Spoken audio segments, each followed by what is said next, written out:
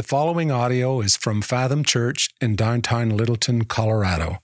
More information about Fathom can be found at fathomchurch.org. Good morning, Fathom Church. Good morning, online people. I'm Gary Shear, one of the elders here at Fathom, and I get the opportunity to bring you the Word of God this morning. Our pastor, lead pastor, Chris, is on sabbatical just for a few more weeks, sometime mid-August, early August, I guess. He'll be back with us. So it's good to be back. I've been away from church for 3 weeks, a trip, and then COVID, that disruptor of life, came and visited us and stayed for a while. So it's good to be back, see you guys, get back into fellowship. It's good. So we're going to be in Matthew 16. That was what was read to you this morning. And so get a Bible. We're going to go step by step through this passage. So just follow along. The Bible's underneath your chair are for your use. Page 821, if you want to find it quick. Page 821, and it's just a few verses.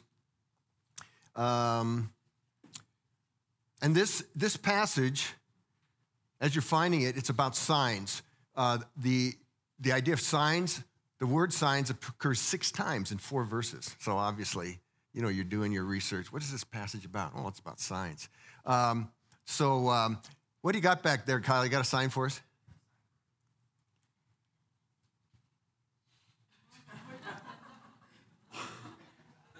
You got another one back there?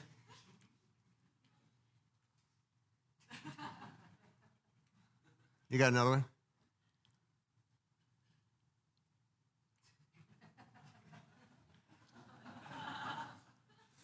Okay, so that's it, guys. That's your laugh for the morning. I don't have any more jokes, so. But seriously, how many of you have asked for a sign from God? I have. Sign from God, yep. Should I take this job or not? Should I date this guy or not? Or marry him? Should I sell our house now or should I wait? Should I go to Fathom Church? Should I go to another church? God, give me a sign. So I think we've all done that. But this passage is about a different kind of sign. Not about that kind of sign. It's not about asking about what job I should get. It's like this. It's like, God, I'm really mad at you. If you want me to believe in you, you'd better fill in the blank, or I'm done with you. It's that kind of sign. Or, God, I'm really disappointed. I'm disappointed. My life is broken. My dreams are broken. And for me to go on with you, you'd better fill in the blank, or else I'm done. We're finished, God. So it's that kind of a sign that this passage is about. So let's see what it says.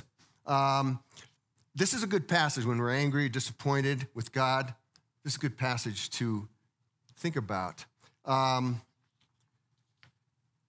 So let's start. Verse 1. And the Pharisees and Sadducees came, and to test him, they asked him to show them a sign from heaven. Now, 2 questions we should answer right here is, who are these guys? Pharisees, Sadducees. And why do they ask Jesus for a sign? Okay. So who are these guys? Well, anyone who's been around the teaching on the Bible probably goes like this when these guys are mentioned. Pharisees, Sadducees. Okay. But understand this. These were the leaders of the Jews. God's people. They were the shepherds. They were the pastors of those people.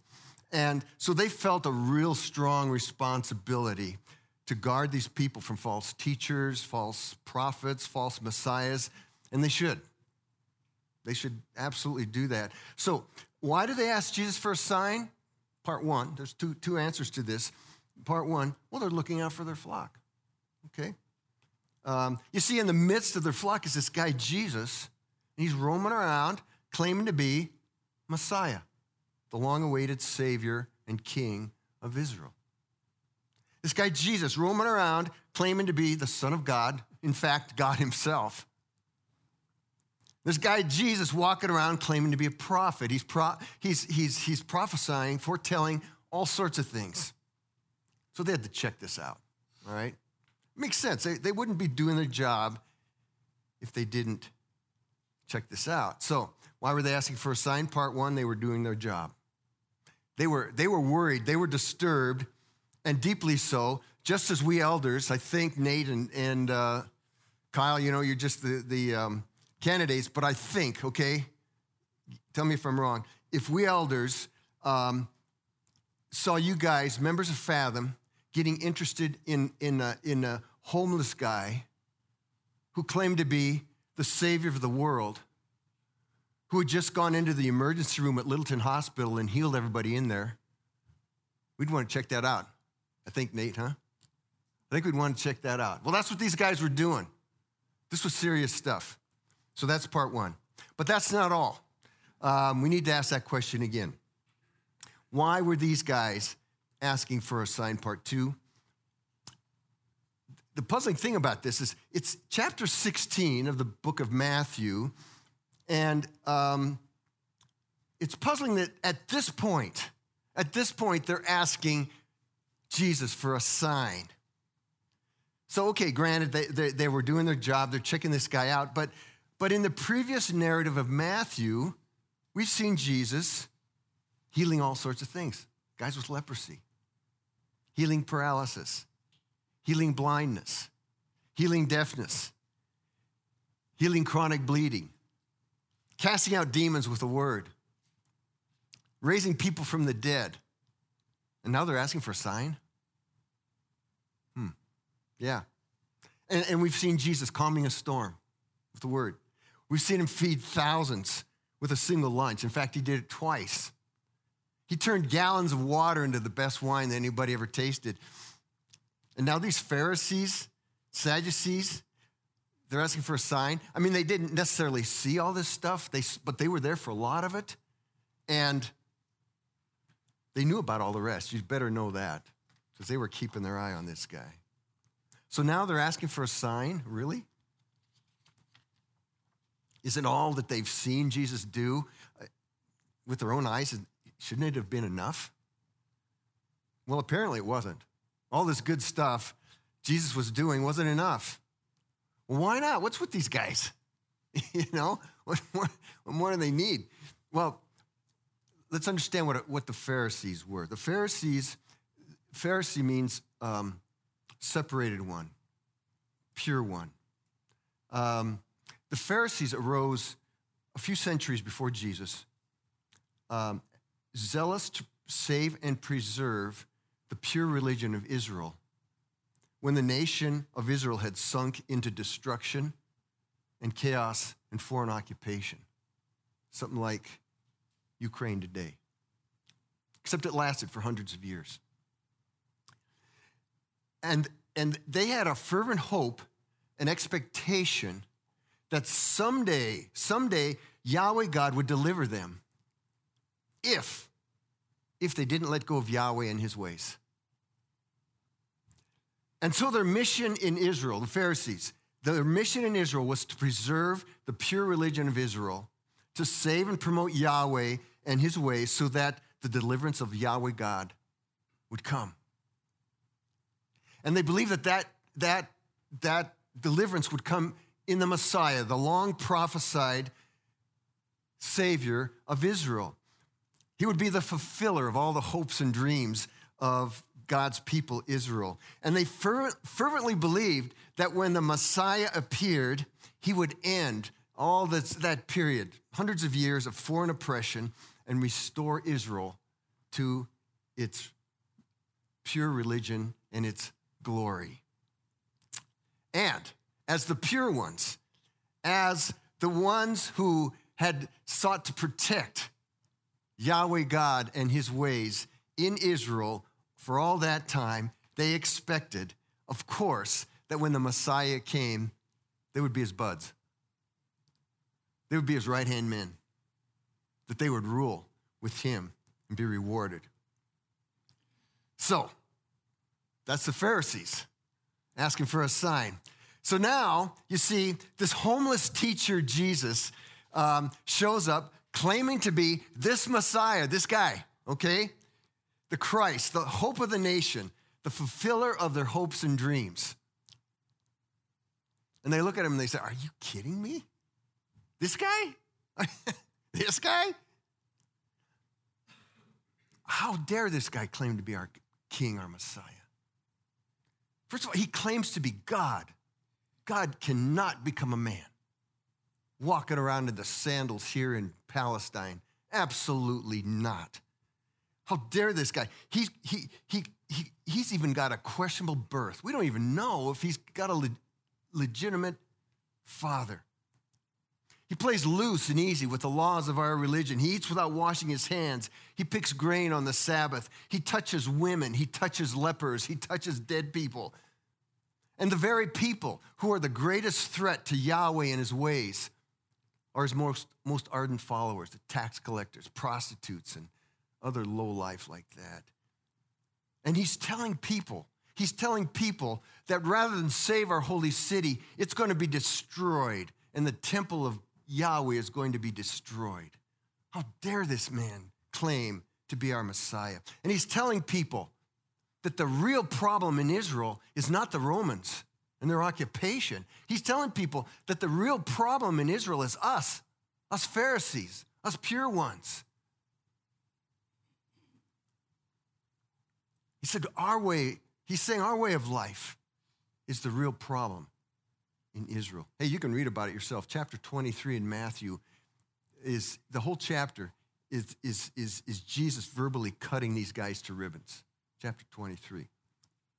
So they're saying there's no way this is God's work. I don't care how many miracles he's doing.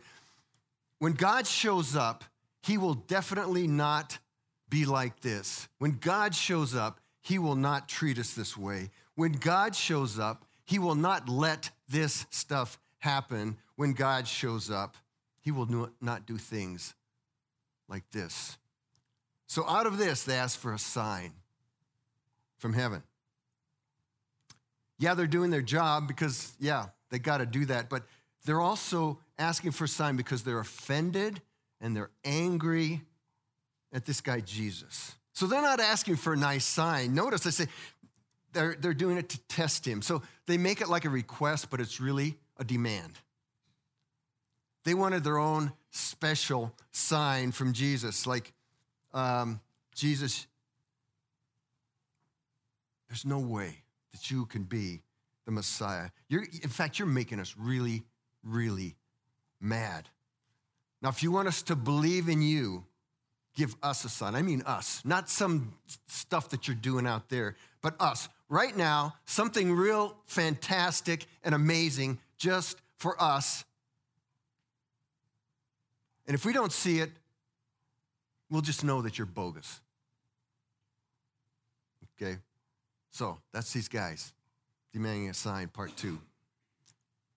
Now, just taking a step aside, for the sake of application, we might ask ourselves, have we ever been offended or angry at God for what he's done or how he's shown up or how he hasn't shown up? You see, these guys were offended and angry about both. Anything like that we can remember in our lives? Just asking. Now, for Jesus' response. So that's asking for the sign. Now, for Jesus' response. He's got 4 parts to his response.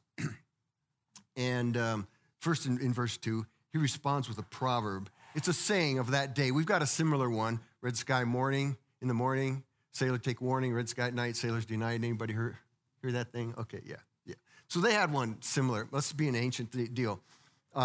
He says, when it is evening, you say, it will be fair weather, for the sky is red. Now, Jesus is clever. Jesus is really clever and kind of tongue-in-cheek here, because I'm not sure why they didn't translate it this way, but the word for sky that you see there is the same word as for heaven. So the Pharisees say, show us a sign from heaven. And Jesus said, oh, well, gosh, he said, you guys, you're good at looking at heaven. You look at the heaven, and He said, when it is evening, you say, it will be fair weather, for the heaven is red. And in the morning, it will be stormy today, for the heaven is red and threatening. So he's a little play on words there, just playing with them a little bit, a little tongue in cheek. And then he says, you know how to interpret the appearance of the sky, of the heaven, but you cannot interpret the signs of the times. So what does he mean by this? What's he trying to say? Well, he's saying, you guys are asking for a sign from heaven. You guys, it's right before your eyes. Look at the times that we're in. Look what's happening every day right here in your midst. You don't need a sign from heaven. Now, I want us to get this. I want you to take note of what we saw in the last chapter. Nate preached on Matthew 15, okay? Verses 30, 31. He said, it says there, and great crowds came to Jesus, bringing with them the lame, the blind, the crippled, the mute, and many others, and they put them at his feet, and he healed them. Verse 31. So that the crowd wondered when they saw the mute speaking, the crippled healthy, the lame walking, the blind seeing, and they glorified the God of Israel. Now remember, Nate pointed out to us that this crowd of people was primarily Gentiles. They lived near the Jews. Jews lived among them, so they knew about all this stuff about the Messiah coming and all that stuff, but they weren't Jews. But look what it says. It says, and they glorified, when they saw this stuff, they glorified the God of Israel. Now listen to this prophecy from Isaiah 35, 5 and 6. It's just one of many like this, but listen to this, Isaiah 35, 5 and 6. It's talking about the times. See, Jesus talking about, you don't know how to read the times.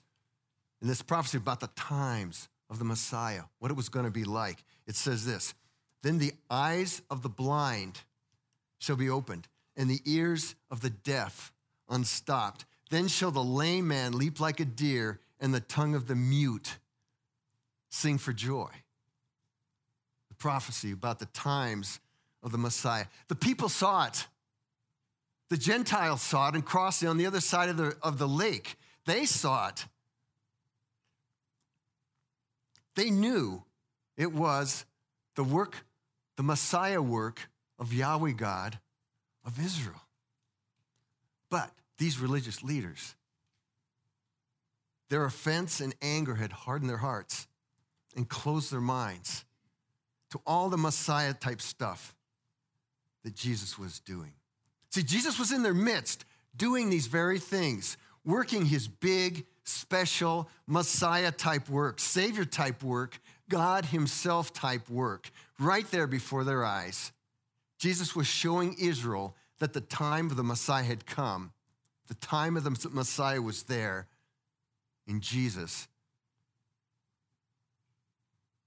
But they wouldn't accept it. You guys, you're not accepting it. It's right there before your eyes. They wouldn't accept it as God's work because it wasn't what they wanted. It wasn't what they expected God for them to do. So that all Jesus did was not enough for them. They demanded their own sign, something special just for them. So, we might even think about that ourselves. Has offense, anger, or disappointment, or frustration with God ever blinded our eyes? Or hardened our hearts to all the good stuff that God is doing? And all the good that God is? I'm just saying, I'm just asking. You see, sometimes those Pharisees, they get the big thumbs down when they respond to Jesus. Their response to Jesus may not be that different than things we see right in our own midst. So, there are those today who miss God in our midst because of their anger and offense at him. So that's Jesus' response, number one. Jesus' response, number two. From the tongue-in-cheek, he goes to the harsh and condemning. He says, an evil and adulterous generation asks for a sign. What does he mean, evil and adulteress. Well, he calls them adulteress. What a slam. The Pharisees are the pure ones, all right? The pure ones. And he calls them evil and adulterous. That's a great way to win them over to your side, you know? I get the impression he's not even trying. He's not trying to win these guys over to his side. What's the adulterous heart like? Why does it call it adulterous? It's a heart that's been captured by someone or something else. And so it is turned away from the one whom he or she really belongs to, the true love of his or her life. So when the true love shows up, well, it's kind of like, those Hallmark movies. And how many of them are like this? So the guy comes back from the war, he's been gone for 3 years or whatever, and he shows up at the door in his uniform, his kit bag over his shoulder, and he knocks on the door, and he's all ready. Maybe he's even got some flowers or something like that. He opens the door, and the love of his life looks at him and goes, Well, yeah, I know I've been waiting for you for a long time, but now that you're here, I don't like you. Go away. So that's basically what it was. That's the adulterous heart. You see, the adulterous heart will not be won because the adulterous heart does not want to be won. They didn't want Jesus to be their Messiah, not if he was going to do stuff like that. Not if he was going to be like that. The adulterous heart will not be impressed with all the good things done for it. You know what it does? It rather picks on all the annoying, peevish, and questionable thing to justify its wandering. So Jesus heals multitudes. Yeah, but he doesn't wash his hands. Well, Jesus casts out demons. Yeah, but he picks grain on the Sabbath. Well, Jesus feeds multitudes and turns water into wine. Yeah, but he calls us hypocrites and snakes. So, yeah, there are hearts like that, aren't there? Even today. Focusing on all the questionable, peevish, annoying things in their lives to justify their rejection of God. Yeah, I'm just saying, it's not that far from us. So that's Jesus' response number 2. Jesus' response number 3. Then he says, the only sign I'll give you is the sign of Jonah. And we're going, what's that? Well, I didn't have to work on that because Matthew 12:40 tells us what that is. For just as Jonah was 3 days and 3 nights in the belly of the great fish, so will the Son of Man be 3 days and 3 nights in the heart of the earth. Well, he's talking about the death and resurrection of Jesus. So the only sign I will give you is my death and resurrection. And so here we come to the crux of this passage, and I think it's the best lesson for us today.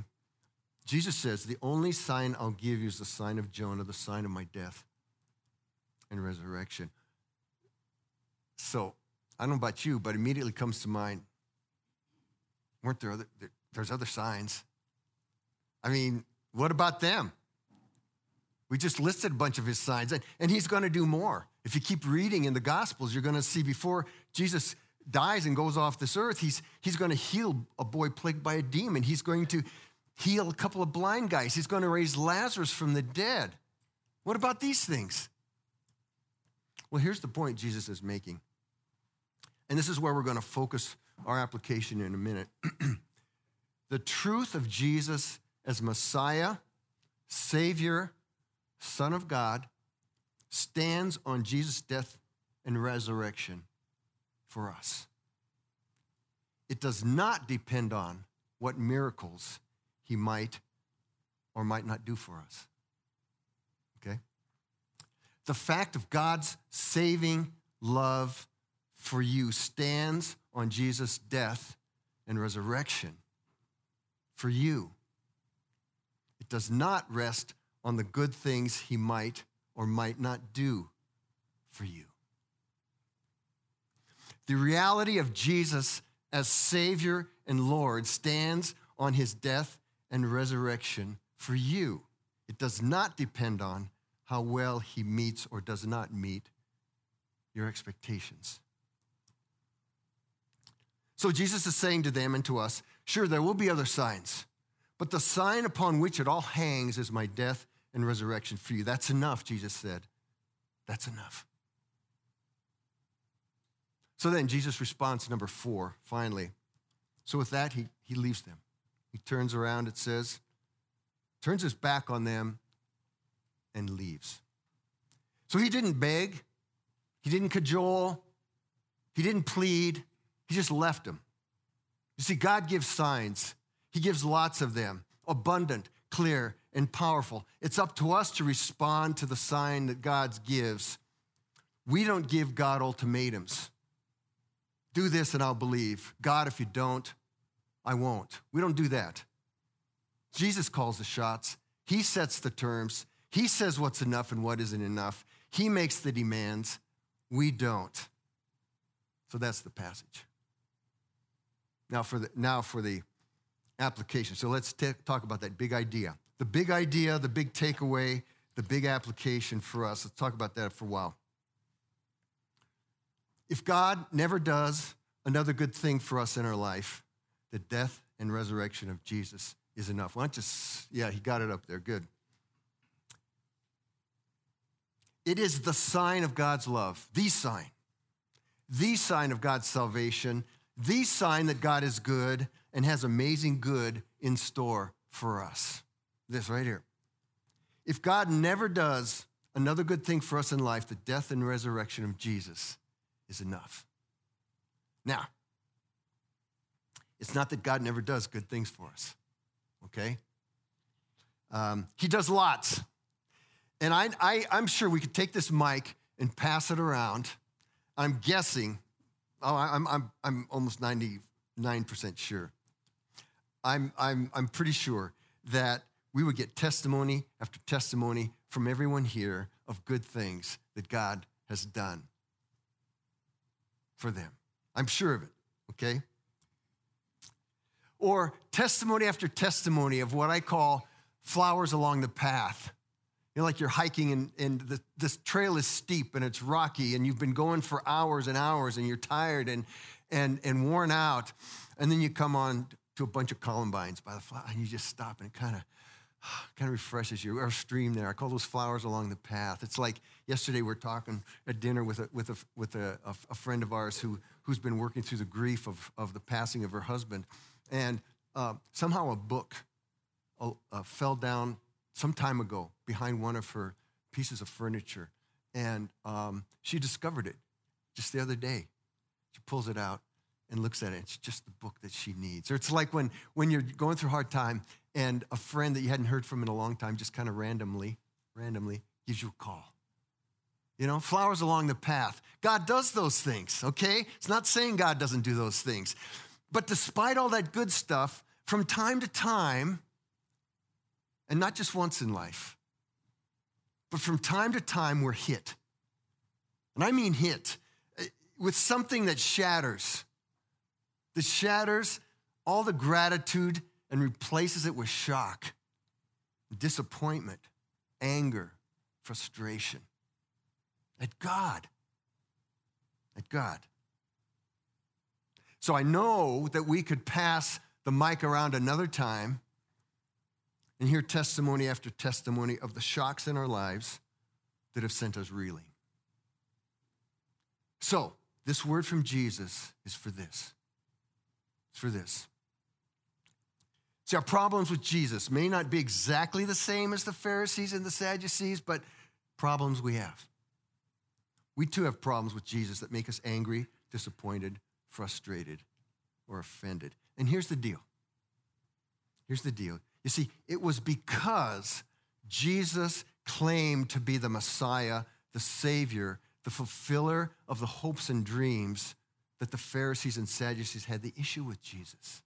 If he hadn't claimed to be that, they wouldn't have had a problem with him. And likewise for us, it's precisely because Jesus claims to be who he is, the Savior, our Savior, my Messiah, the lover of our souls, the forever friend who fixes. It's because he's that we have the problem with him. If he's such a lover of our souls, why this? if he's such a friend and fixer, why that? So now this gets at the heart of what being a Christian is all about. It's about loving Jesus because he loves you so much that he died for you. That's it. It's not complicated. And he loves you so much that he rose from the dead to provide the way for you to live with him forever. There's a verse I memorized some time ago. It's in Jesus' long prayer before he went to the cross, John 17:24. It reads like this, and then I'll translate how I think about it. It says, Father, I want those you have given me to be with me where I am and to see my glory, the glory you've given me because you loved me before the creation of the world. You know what he's saying there? He's saying, Dad, these guys here, these crazy guys that are going to desert me in a minute, I love these guys. I want to bring them home. Can I bring them home, Dad? I want to bring them home and have them live with us in that glory and love that we've shared together since the beginning of the world. That's what I want. And so Jesus prayed that, and to fulfill that prayer, he went to the cross for you and for me.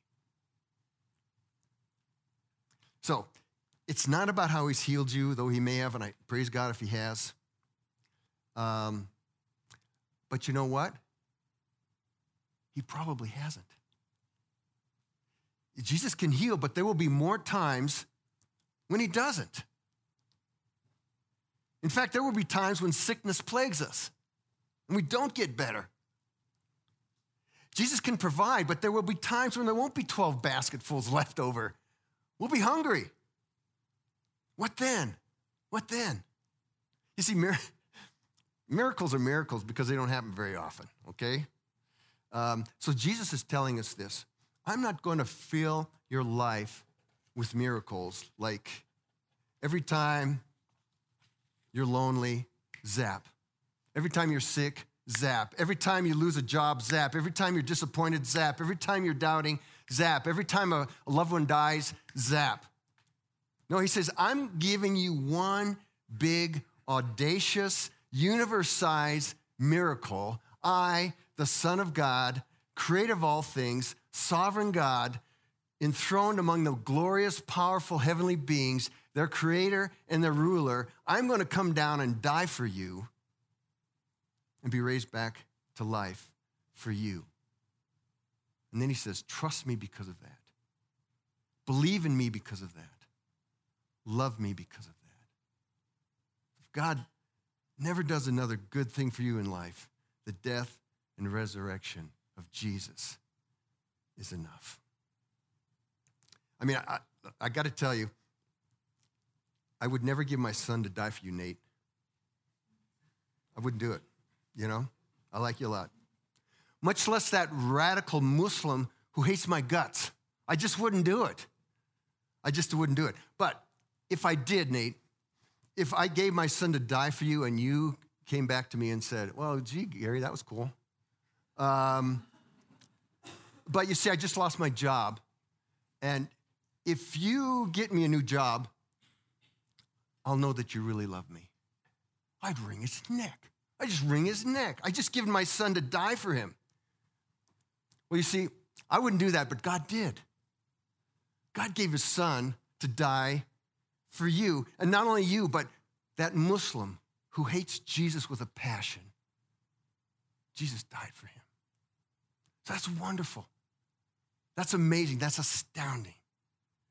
But it can make for hard questions in our life, can't it? This is the demand of faith. Jesus demands, we don't, and he demands faith. So here's how I try to make it work in my life. It's work, okay? It's work. This is not easy. Faith is work. Paul calls it a fight. Faith is not something that just, oh yeah, faith, it's just natural. We have to work at this stuff. So here's what I do. Every morning, almost every morning, it's hard to say every because, sometimes I miss, but probably 5-6 mornings out of 7 in a week, I say, thank you, Jesus, for dying for me. First thing I do, get up, have my quiet time with God. First thing I say to God is, thank you, Jesus, for dying for me. And I say, thank you, Father, for giving your son to die for me. I would never do that. Thank you. And then I say, thank you, Jesus, for coming back from the dead, from the other side. I know it's real now. I'm not wondering, it's real. And you're going to prepare a place for me. Thank you, Jesus. I do that every morning. And I do this when I wake up feeling good or have a headache. Or when I've just taken my wife to the ER, which I did about 10 days ago. But then what happens when anger, offense, frustration, the shattered dreams and expectations, what happens when they come? It might be something simple like a missed special event because of COVID, like teaching. You know, I love to teach, and so this was the time in my year. It's been 6 months since I've taught a training at World Venture, 6 days of training and new recruits going out. I had Fathom Academy starting in this sermon, and right then I get COVID, and I'm going, really, God? Are you kidding me? Now? I mean, all those months I was just kind of sitting around doing stuff, and I could have gotten COVID then, now? Or it might be something heavy, like the diagnosis of terminal cancer for my best friend who died then 7 months later. What then? We want to know what I do? I get angry. I get frustrated. Sometimes I duke it out with God. What are you doing? How can you do that? It makes no sense. I see no good in this. And sometimes it lasts for years. Sometimes it's not just over overnight. It lasts for years. Our colleague Melanie, 35 years old, mother with two little kids, great missionary, had a great kids work going in Rwanda. Aggressive breast cancer took her life. She's gone. You go, that makes no sense. To this day, it makes no sense at all. Why? Absolutely no sense. I see, sometimes you see good coming out of stuff. I don't see any good coming out of that to this very day. Sometimes I cry. Sometimes I just sit stupefied, wondering and puzzled. But there's one thing I will not do. It's a determination. It's a commitment of heart based on Jesus, dearest Son of God on the cross. I will not question God's love for me or for them. I will not. I'll question his ways, but I won't question his love. So there'll be no ultimatums coming out of my heart. God, if you don't do this, we're through. I know you, I'll know you don't love me if you don't do that. Never. I won't do it. It's just a determination of the heart. God gave me his dearest and best to die for me because he loved me so much. I will not cheapen what Jesus did for me on the cross by saying, it's not enough. It's not enough.